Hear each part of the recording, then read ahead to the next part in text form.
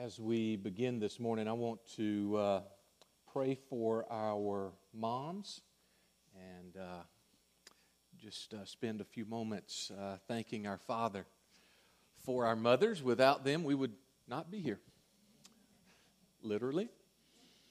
And without Him, we would not be here either. But I do want to just pray for you. So, moms, let me pray for you this morning. Let's go to the Lord in prayer. Heavenly Father, on a day that we, your creation, has set aside to remember, to be thankful, to honor our moms. I pray for those mothers that are in this room this morning. Father, I thank you for them. I thank you for the life, the offsprings that you have given them. Father, I know that this day is a day where we do thank and we love and we remember. But Father, it's also a hard day for some of us as we remember a mom who has passed on, as we remember a child that has passed on.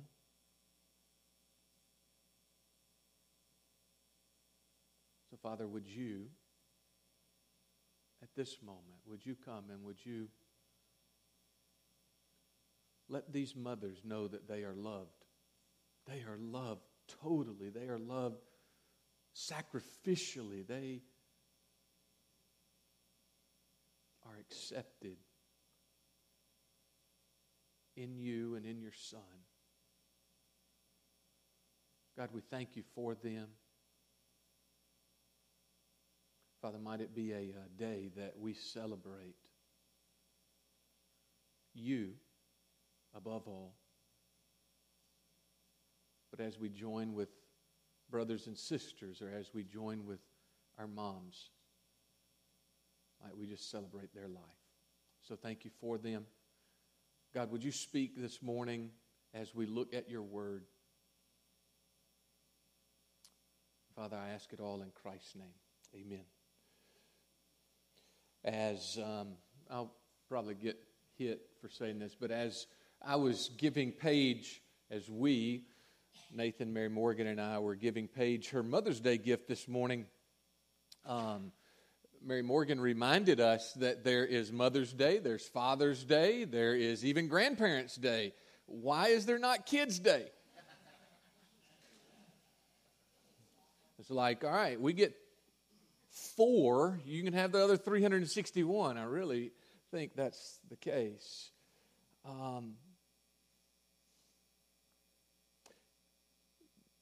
This is not a typical Mother's Day sermon. And so, mothers, just want to let you know that it might not be easy for a few moments, but you need to nudge the person to your right or your left and say it's not just for me, because it's not about mothers necessarily, it's about adults. It's about those in Christ, whether young or old, that we need to be reminded of this morning. And so I want us to see Jesus, and I want us to see the argument, the debate, the contrast of seeing Jesus that Paul speaks of and reminds us of in Colossians chapter 2. To understand this, you need to understand what was going on in Colossae at the time. You need to see and understand that there was a battle taking place for the souls of men and women.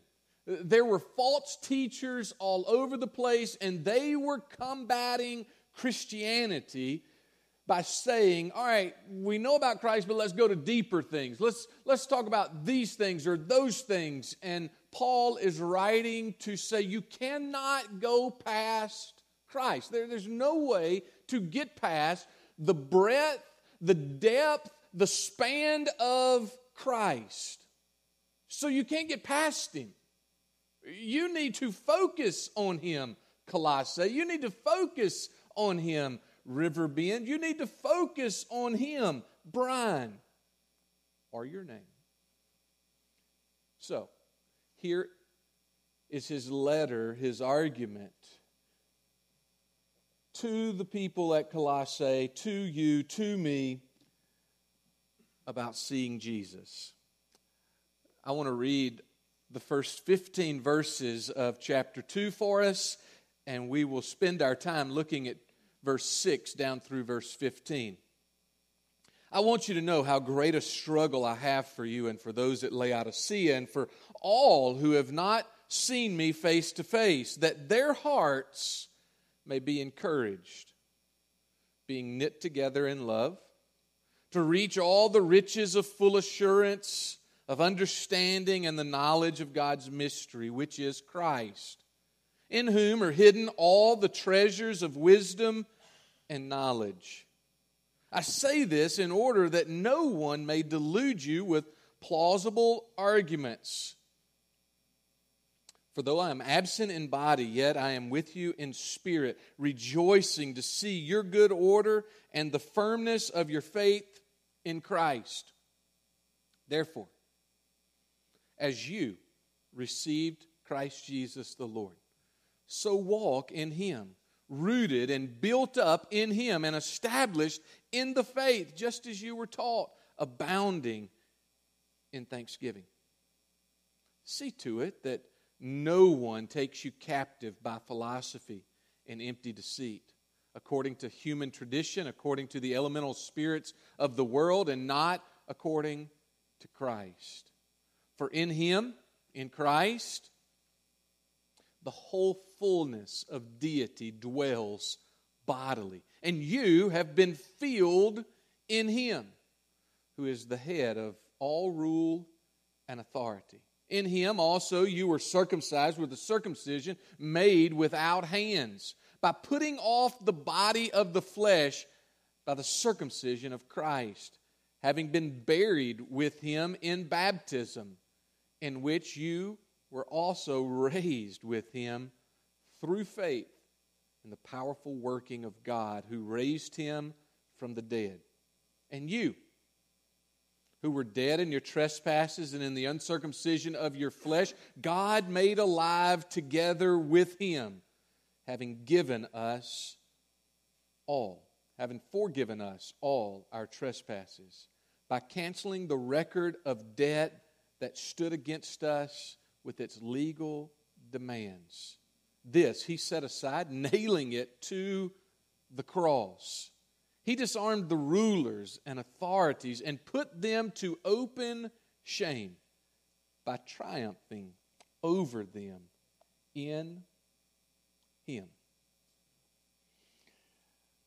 As Jesus is described afresh, or as He is described anew in this passage, I want to show you two arguments, or I want to draw your attention to two arguments this morning that shows the contrast. We all know what a contrast is. There's a contrast in colors, black or white. There's a contrast in political views, Democrats or Republicans. There's a contrast in sporting views, Alabama and Auburn. There are all kinds of contrast for us to understand and to know. And here in this passage, there are some contrast that we need to see spiritually, that Paul makes in his debate, that he makes in his argument to those at Colossae, that as we just read, they have never seen his face, yet they are trusting not in Paul, not in Apollos, not in Epaphras, not in anybody else, but they're trusting in Christ, as you and I ought to trust as well. So the first argument is this: a description of who He is given here to remind us of His greatness. Look in verse 8 down through verse 10. It states this: see to it that no one takes you captive by philosophy and empty deceit, according to human tradition, according to the elemental spirits of the world, and not according to Christ. For in Him, here's the description of Christ. In Him, the whole fullness of deity dwells bodily. And you have been filled in Him, who is the head of all rule and authority. We will come back to that last statement, who is the head of all rule and authority, in just a moment. Do you see the description? If you and I would understand this, if we would wrap our arms around this description of who He is, if we could just grasp who Jesus is, no matter what the plausible, the persuasive, no matter what the argument that is brought to us, no matter what the person is, who he is, where he is, who she is, where she is, in responsibility chain, at work, at school, at the house, no matter where that argument comes against Christ, if you and I would see Christ for who He is, it would dispel all the other arguments, because He is that great. Colossians chapter 1, verse 15, there is a description of Christ. We've already looked at this description, but let me remind you of it. He is the image of the invisible God. He is the firstborn of all creation. It is in order, preeminence over it, creation. For by Him all things were created in heaven and on earth, visible and invisible, whether thrones or dominions or rulers or authorities. All things have been created that were created through Him and for Him. He is before all things, and in Him all things hold together. We talked about that as Him being provider and sustainer. He is the head of the body, the church. He's the beginning, the firstborn from the dead, that in everything He might be preeminent. For in Him all the fullness of God was pleased to dwell, and through Him to reconcile to Himself all things, whether on earth or in heaven, making peace by the blood of His cross. Paul takes that passage in chapter 1 and he reiterates it. He emphasizes it. He speaks it again to those at Colossae so that they would be reminded of it. Some of you in this room are like myself. You and I find ourselves in our 4th+ decade of life. It happened last year, about the middle of the summer, that I just quit remembering things. Honestly, I went to a doctor or two over this, because before that moment, before that week, I could remember. I wouldn't have to write stuff down. I could remember it, and everything was fine. But it was definitive. There was a moment, and I just said, Paige, I can't remember anymore. I can't remember words in a sentence. I can't remember what you wanted me to get at the grocery. I cannot remember who you are. No, I can't remember anymore. And so I went to the doctor, and the doctor said, how old are you? And I told him. He said, well, it's life. I said, no, doc, you don't understand. I cannot remember. And he looked at me like I was crazy. And I was like, okay, maybe I don't need to tell him all this stuff. Here's an argument that Paul is trying to get the people at Colossae to remember. So what does he do? He says it one time.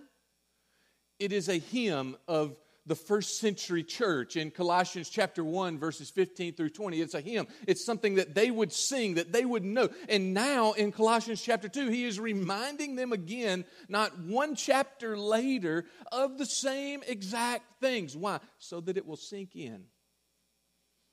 Because Monday in Colossae is going to be tough. Monday in Memphis is going to be tough. Monday and Tuesday of this week in your life is going to be tough. And you and I must be reminded of who He is and how great He is. And so it is over and over and over again, this great doctrine of Christ is brought up.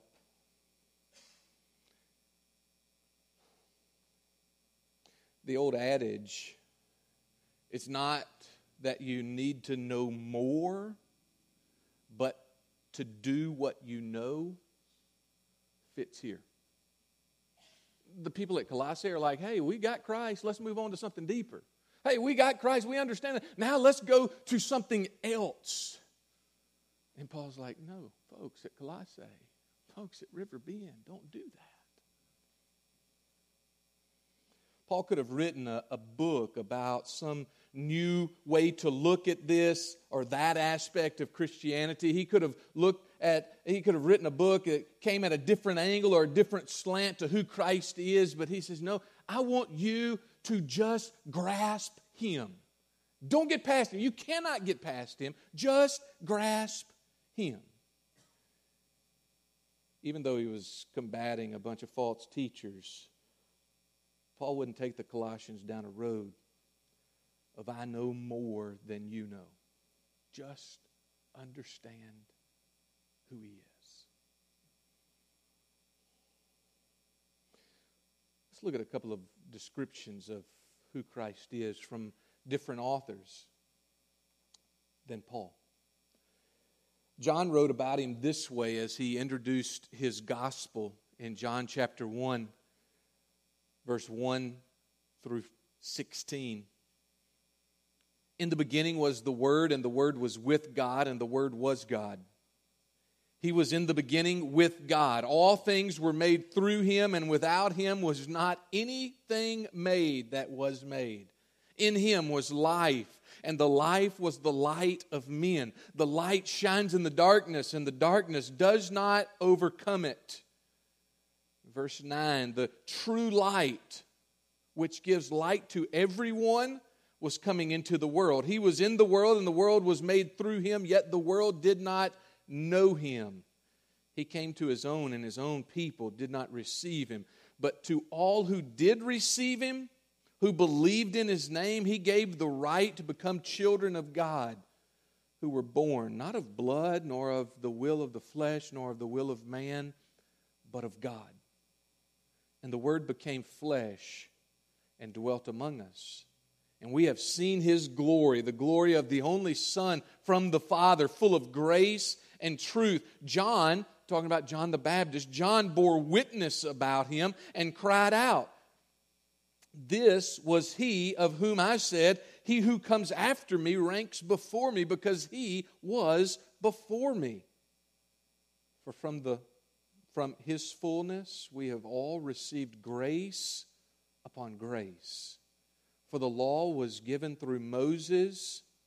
Grace and truth came through Jesus Christ. No one has ever seen God, the only God, who is at the Father's side. He, Christ, has made Him known." John wrote about Him this way to describe Him in Revelation chapter 1, a passage that we looked at last fall. "Then I turned to see the voice that was speaking to me, and turning I saw 7 golden lampstands, and in the midst of the lampstands, one like the Son of Man, clothed in a long robe with golden sash around His chest, and the hairs of His head were white, like white wool, like snow. His eyes were like a flame of fire. His feet were like burnished bronze, refined in a furnace, and His voice like the roar of many waters. And in His right hand He held 7 stars, and from His mouth came a sharp 2-edged sword, and His face was like the sun shining in full strength." And as I read those this week, I was reminded of a song, and I won't sing it for you.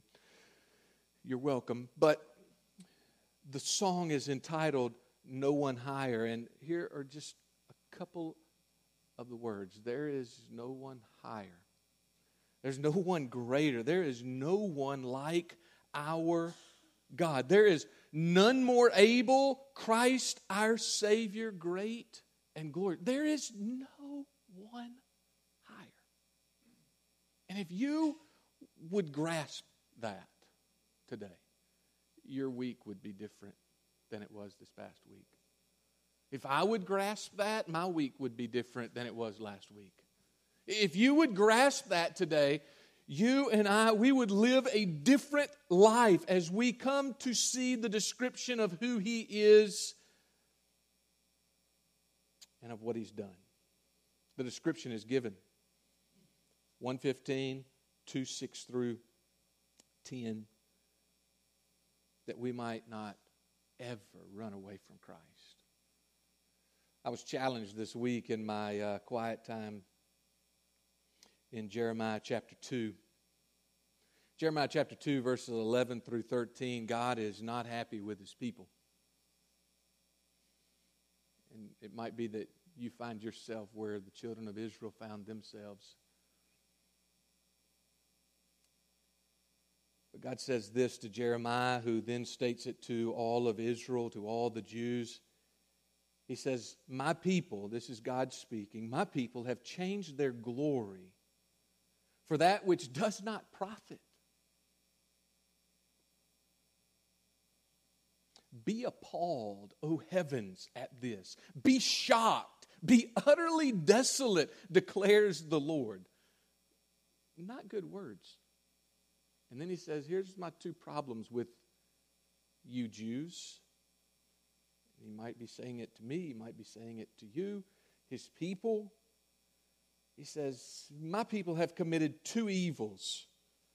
The first, they have forsaken me, the fountain of living waters. And the second, they have hewed out cisterns for themselves, broken cisterns that can hold no water. And the question that I ask myself, how many times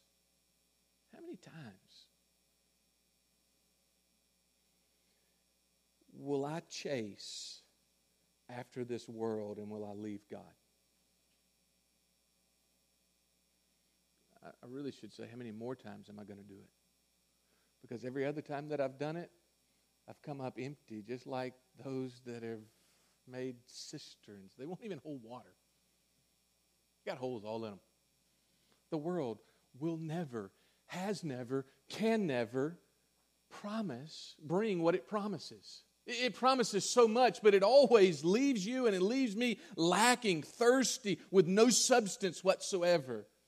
This description of who Christ is given again so that you and I would be reminded of His greatness and we would not chase after this world. We would not chase after stuff. We would not chase after leisure. We would not chase after money. We would not chase after family. We would not chase after kids. But we would only chase after the one who is worthy, Christ. Jesus stated it this way in Matthew chapter 6. Seek first His kingdom. His kingdom. And all these other things, fortune, all these other things, money, all these other things, family, all these other things, leisure, job, they'll be added. Just to let you know, the problem at 34 Tanner, where I live, oftentimes is that I think that I'm doing just that I'm chasing after the greatest, that I'm chasing after Christ, when in reality, He's the furthest thing that I'm chasing from. Is that where you are? Have you given up the fountain of living waters for a cistern that will not hold water? Youth, kids, let me ask you a question. Let your moms and dads rest for a second. But let me ask you a question, kids. Do you believe that Jesus is who He says He is? Do you believe that He is who He says He is? He states that He is the Son of the living God. He states that He died on the cross and was raised from the dead for you. I read another article this week, and it happens almost every week, of a teacher in middle school, high school, college, where have you, that seeks to debunk, that seeks to argue, that seeks to just throw away Christianity and that belief. You will find it. It may not be this week, it may not be this year, but you will find it. And the question for you is this: do you believe that He is who He said He is? Do you want to follow Christ? Do you really believe His words?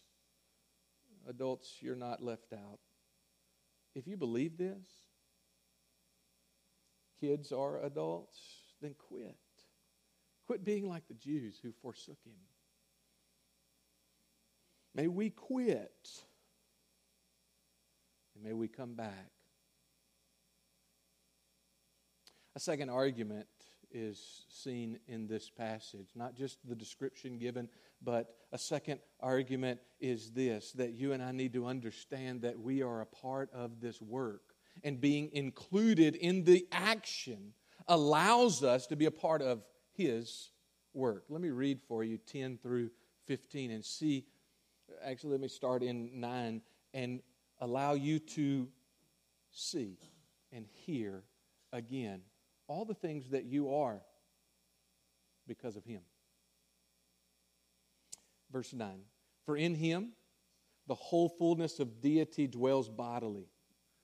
You have been filled. You have been filled in Him, who is the head of all rule and authority. In Him also you were circumcised with a circumcision made without hands, by putting off the body of the flesh, by the circumcision of Christ. Having been buried with Him, that's you. You were buried with Him in baptism, in which you were also raised with Him through faith in the powerful working of God, who raised Him from the dead. And you, who were dead in your trespasses and in the uncircumcision of your flesh, God made alive together with Him, having forgiven us all our trespasses, by canceling the record of debt that stood against us with its legal demands. This He set aside, nailing it to the cross. He disarmed the rulers and authorities and put them to open shame by triumphing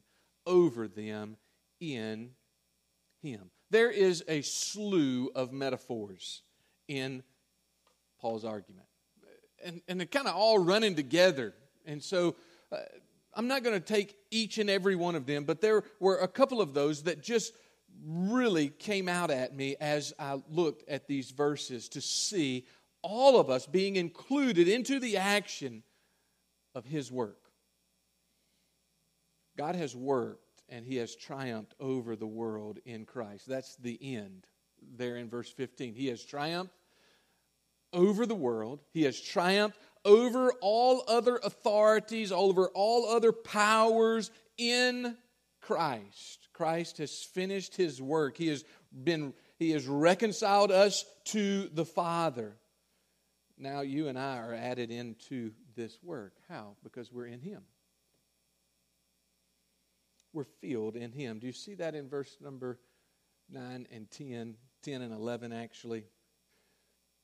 In verse 9, in Him the whole fullness of deity dwelt, and you and I have been filled in Him. There's a play on words that Paul is trying to get across to you. All deity has been in Christ in bodily form. The fullness of deity is there. It's why we call Him the God-man. He was 100% man. He was 100% God. He was the God-man, and all the fullness of God, deity, was in Him. And now you, as a born-again believer, as a Christian, as one who has accepted Him as Savior and Lord, you are now filled in Him. And so God lives in you. Take a second to let that sink in. The Spirit of the living God is in you. As a son or a daughter of the King, He is in you. Power to overcome temptation is in you. Power to walk in victory is in you. Power to respond with the right words when somebody is just slamming you is in you. Power to hold your tongue is in you.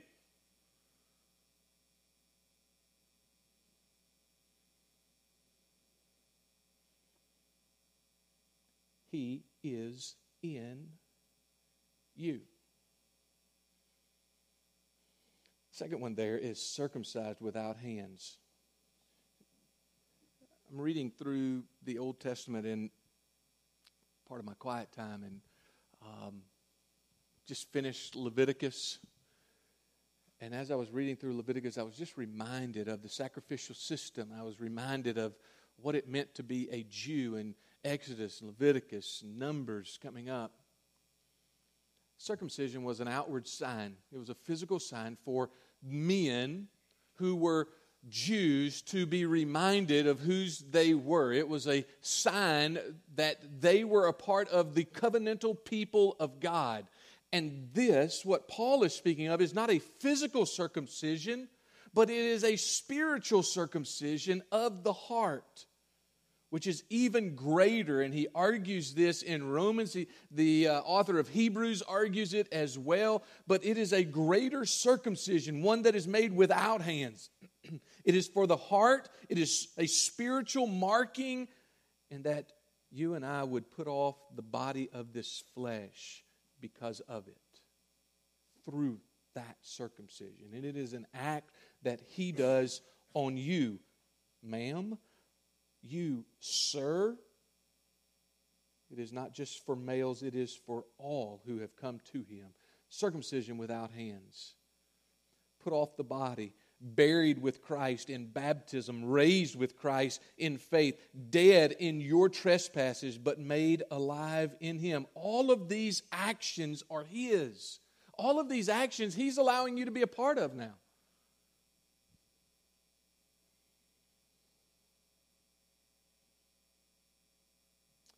So how do we bring this on?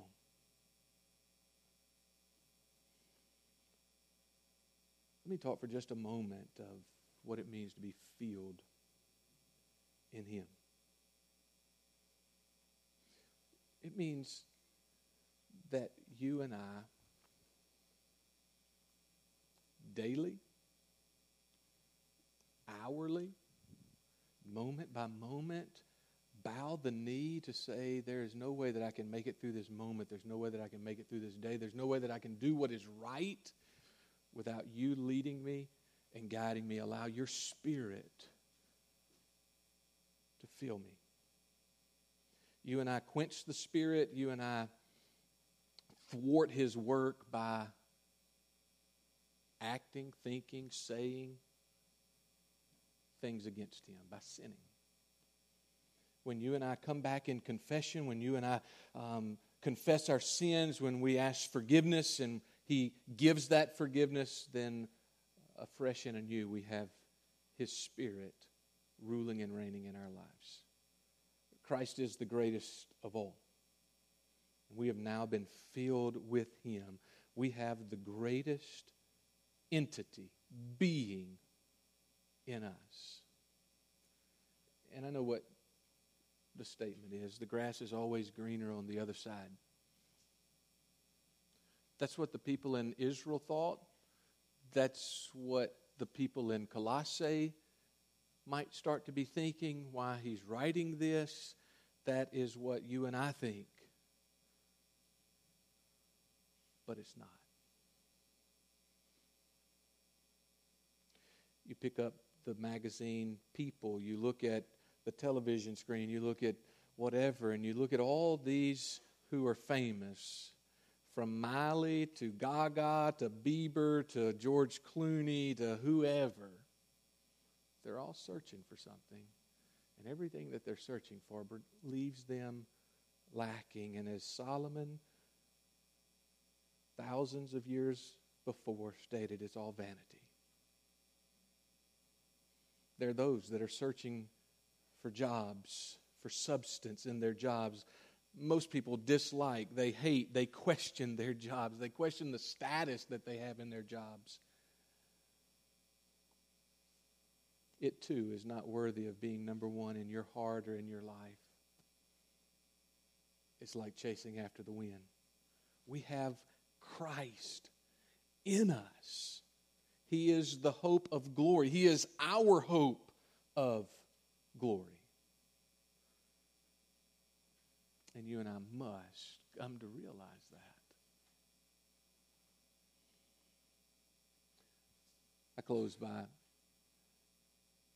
stating verse 15 again, and just to leave you with this thought. He disarmed the rulers and authorities and put them to open shame by triumphing over them in Him.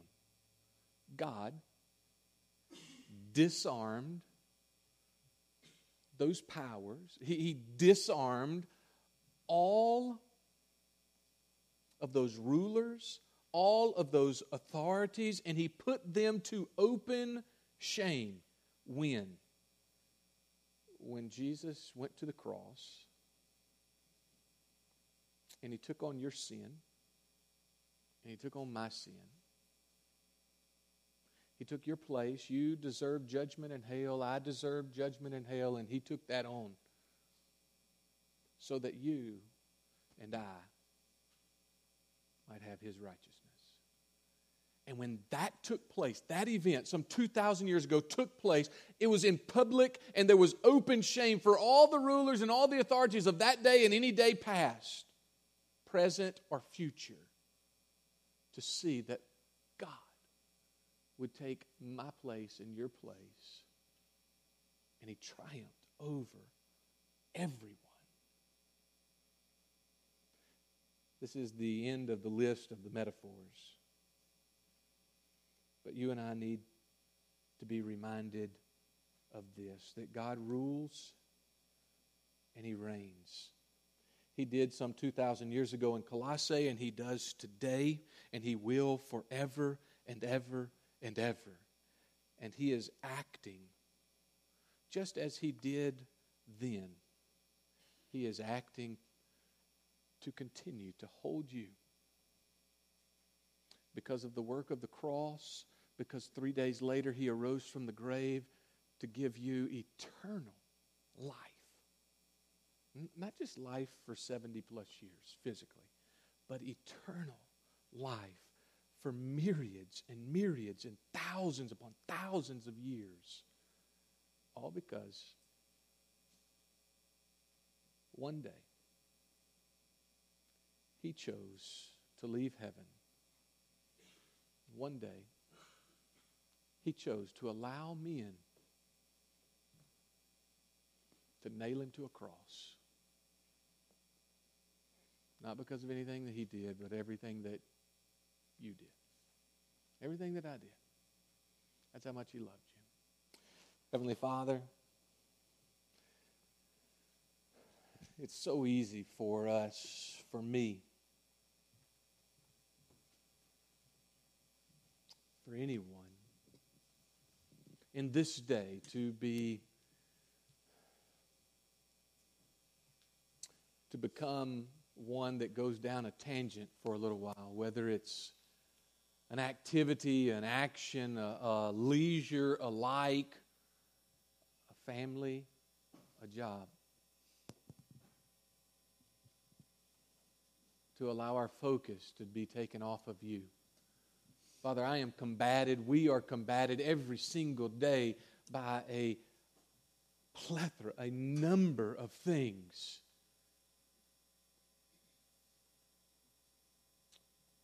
Father, in the moment of this calm right now, Father, would you solidify these statements to our heart, knowing that the world is going to rage when we leave this place.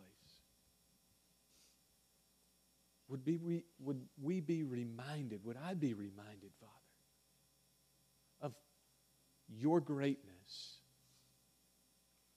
so that when the wind blows, when the storm comes, when